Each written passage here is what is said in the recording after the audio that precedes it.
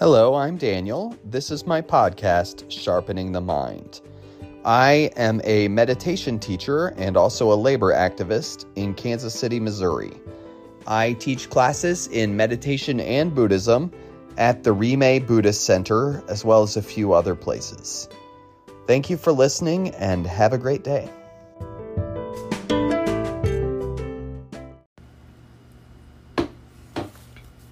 Hello, I'm Daniel.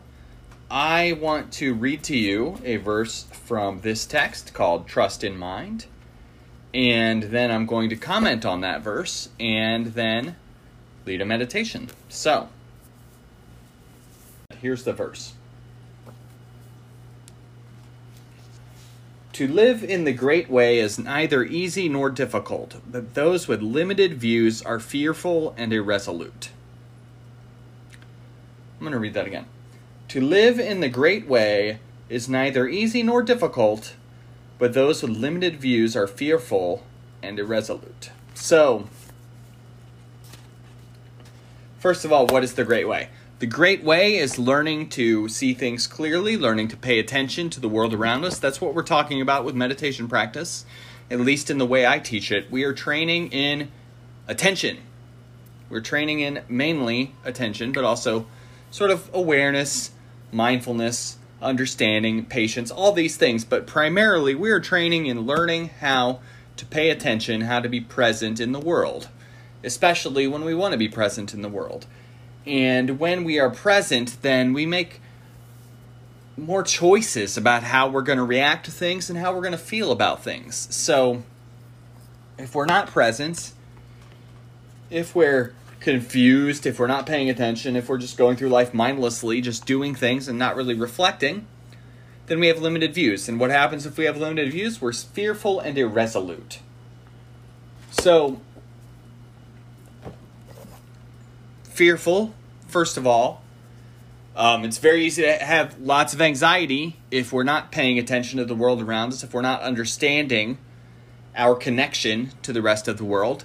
And so that's where the fear comes in, but really all sorts of negative emotions come in that way. When we don't see things clearly, it's very easy to get mad and lash out, or to get really sad about things that don't even matter, or to be easily annoyed.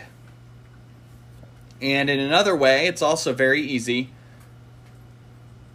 I like to say, and I think I say this often, but when we're not mindful, when we are distracted, when our attention's fractured, and when we think we're not good enough, that is when it's very easy for people to sell us things, for people to control, manipulate, trick us.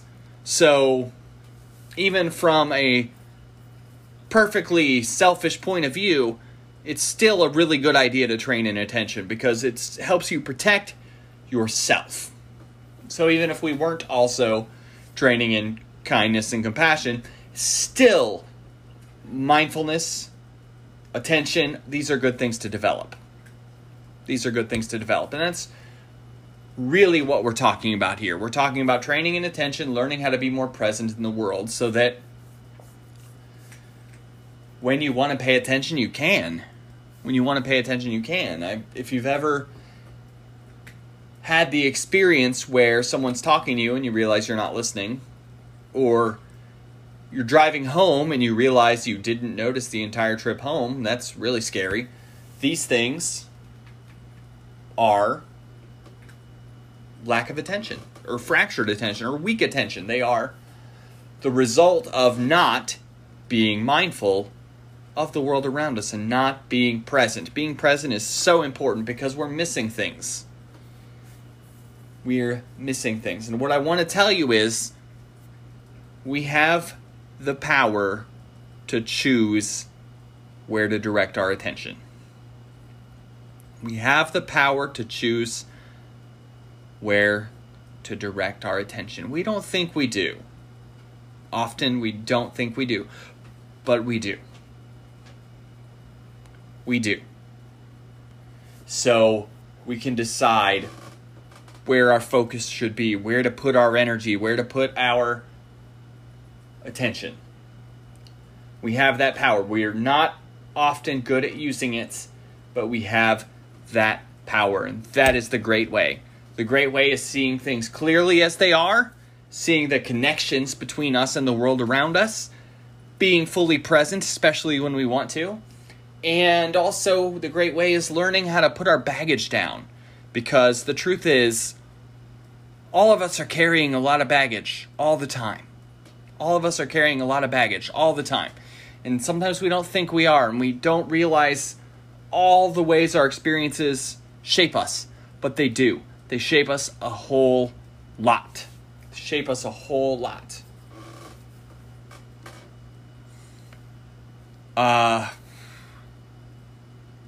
Just to get personal, my baggage, both my parents passed away in their 50s when I was a teenager. And because of that, I carry that around. Not just because, like, I have some issues of wanting someone to take care of me, but I do. But more than that, I carry that around because I sort of live under the assumption that I'm going to run out of time. That these diseases are going to come for me, and I'm probably going to not make it through my 50s as well. And so I carry that baggage around, and I live my life that way. In ways that I don't notice, I live my life that way. And that's really dangerous. That's really dangerous. I should be planning for my retirement more than I am. Even though if I have the experience of my parents, I'm not going to be around for my retirement. Wow, that's sad, right? So I carry that baggage around with me because it was a fundamental experience of my life, was losing my parents. And a lot of people have experiences like mine of losing their parents at an early age, and more people don't, I guess. But I carry that around with me. My parents' death is a part of who I am, even though it was over 20 years ago now. It's always going to be a part of who I am because it shaped who I am, and it is a significant part of my life. And it really shaped my really shaped my whole 20s, but we'll talk about that another time, maybe. But I made some life mistakes because of that baggage I was carrying, really, fundamentally, because of my lived experience, because of the struggle of losing them. So, anyway, before things get too depressing. So that's the great way, is learning how to put down that baggage and seeing the things that don't serve us. So my parents' deaths, that baggage can serve me well in one way, and that is, they were cancer victims, and a lot of people put off cancer screenings, and I do not do that. And I will not do that because I have that baggage. So that's the good side of that baggage, but the bad side is just I carry the assumption that I'm running out of time. I carry the assumption that my life does not have another 20 years in it. And I don't carry that as a fear, but I sort of just have this assumption that that is what's going to happen to me. And that's absurd because, well, for a lot of reasons, but both my parents were cancer victims, but they happened to both have forms of cancer that are not genetic. So, in that sense, my chance of getting the disease that they died of is no different than most people's. So there's that. And that baggage, it could cause me to make all sorts of bad decisions it's not causing me to make. And in that sense, I'm lucky because a lot of people with experiences like that, I think they do things that wreck their lives more than I have. I've done things that wrecked my life, but I feel like some people have that experience and they are just a train wreck forever. And that's not what happened to me. So, in that sense, while I have this baggage, I'm also sort of learning how to carry it better, and I'm carrying it better than I used to. And that's what we can learn how to do. But that's just a really heavy example, but we have all sorts of ways we're carrying baggage. If you've ever had relationship where someone betrayed you and suddenly you don't trust anyone in relationships, that's baggage too. And sometimes that, in some aspects, that can protect you, but in a lot more aspects, it makes you paranoid and unhappy, and it makes you push people away, right? And sort of same thing with career. I had a friend who had a really good job, and he discovered his boss was a criminal. And he cannot get his career back on track after that because he is constantly afraid and looking for reasons why his new employers are criminals, because that experience had such a profound effect on him. He's just thinking about that every time he starts a new job. He's looking for the wrong thing, and it's ruining his work life. And that's baggage, right? And sure, if he happens to work for a criminal again, he could catch them, and that would be good, but that's probably not what's happening. That's probably not what's happening. So that's another example of just baggage getting in your way. So, all of that being said, this is a heavier talk than I expected, but I hope it's pretty good. I'm going to lead a meditation. So I'm going to ring this bell. I think my cat just knocked over a box. Apologies for stepping away, looking away. So I'm going to ring this bell 3 times, and then we're going to talk about how we sit, and then I'm going to give the instruction, okay? Okay.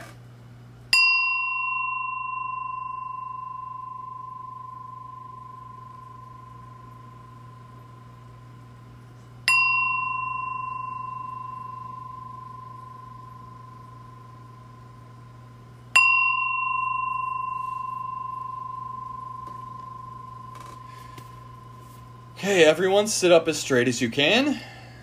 Sit up with a straight spine. Don't slouch, don't lean back, but sit up with a straight spine like you're paying attention to something. And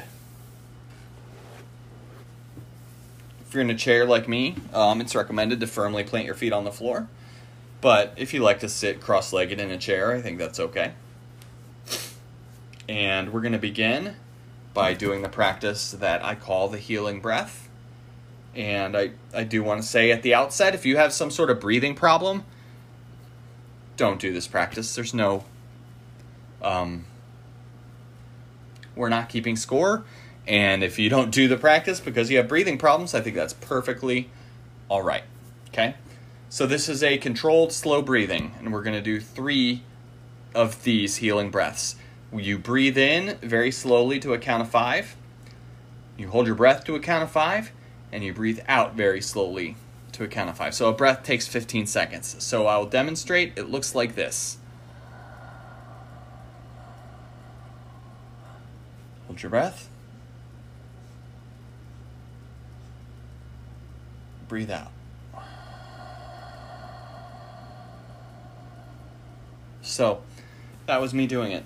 And now I'm going to lead you as we do it 3 times. So if you are able safely to do this, please do this with me. And I'll direct you the whole time. Breathe in.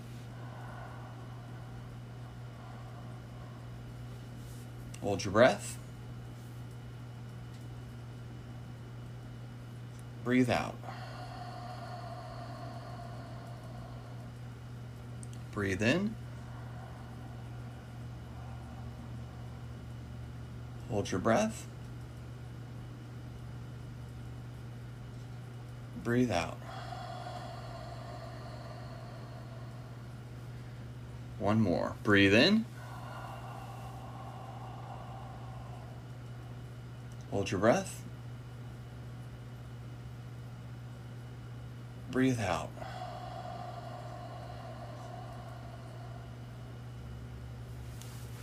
Now, I talked about how we're sitting up straight. I want to talk briefly about our hands. There are 2 forms I recommend, and one is what I call the bowl, which is just one hand on top of the other, thumbs gently touching, so it makes a bowl shape, resting in your lap. Some people say your right hand should be on top. Some people say your left hand should be on top. That's option number 1, and again, I call that the bowl. And then the second option I recommend is called relaxation. It's just hands in your lap. Hands in your lap. That's it.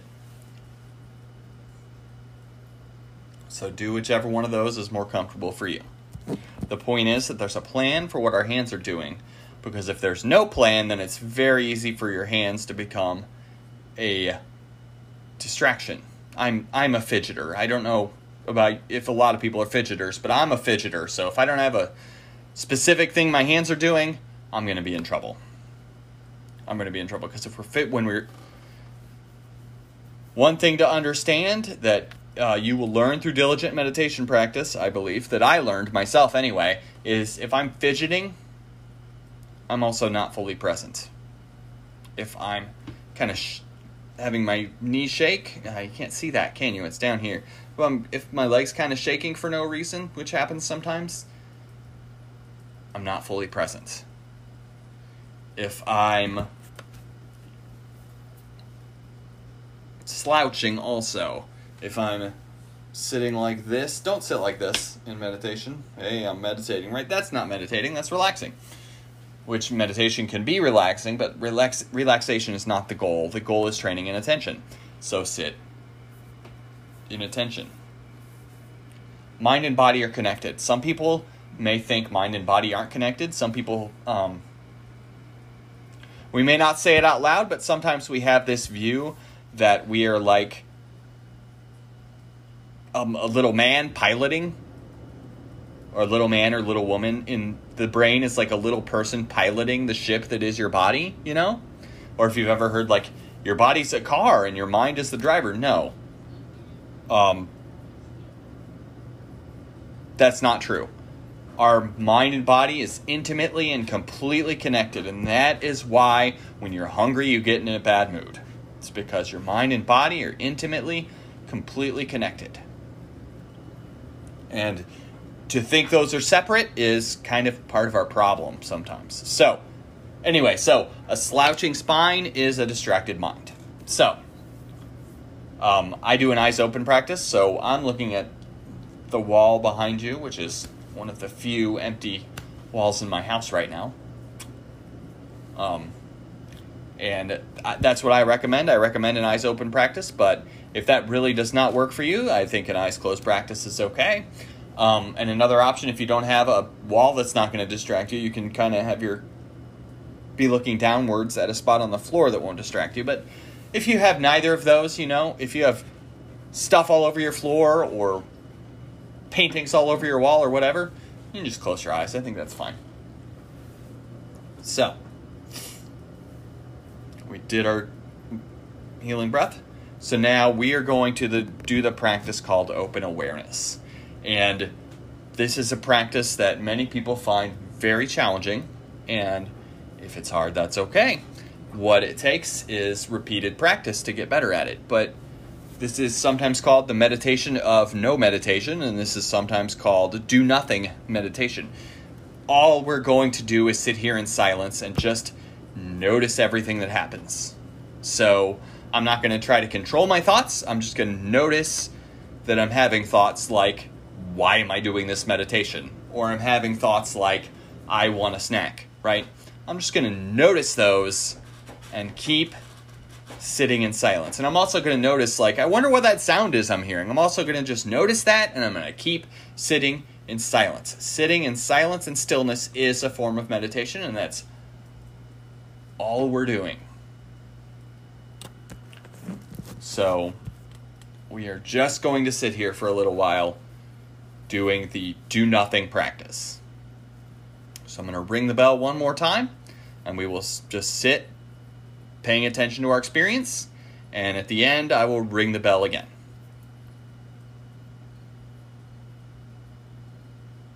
And one last thing, if you have an incredible scratch that you feel like you have to deal with, or if you have a great feeling that you need to adjust your body, I think that's okay.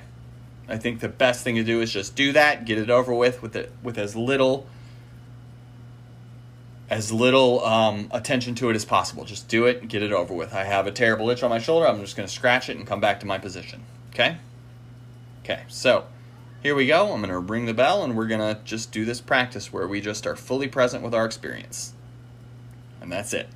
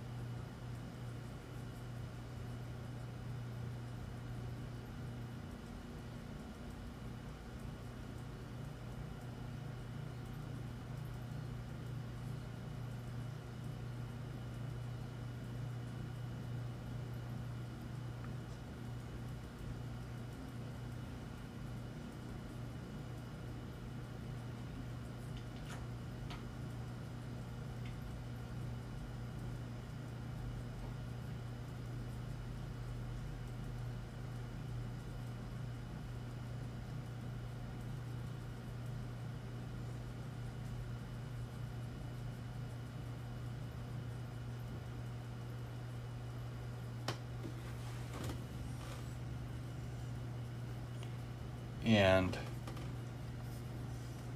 I would like to close the meditation by doing the healing breath one more time. So I'll direct you again. Breathe in. Hold your breath. Breathe out.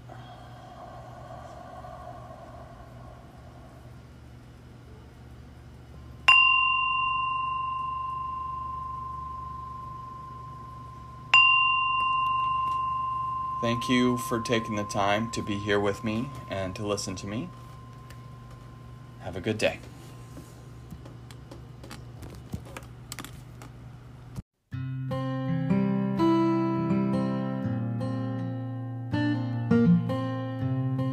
Thank you for listening and have a good day.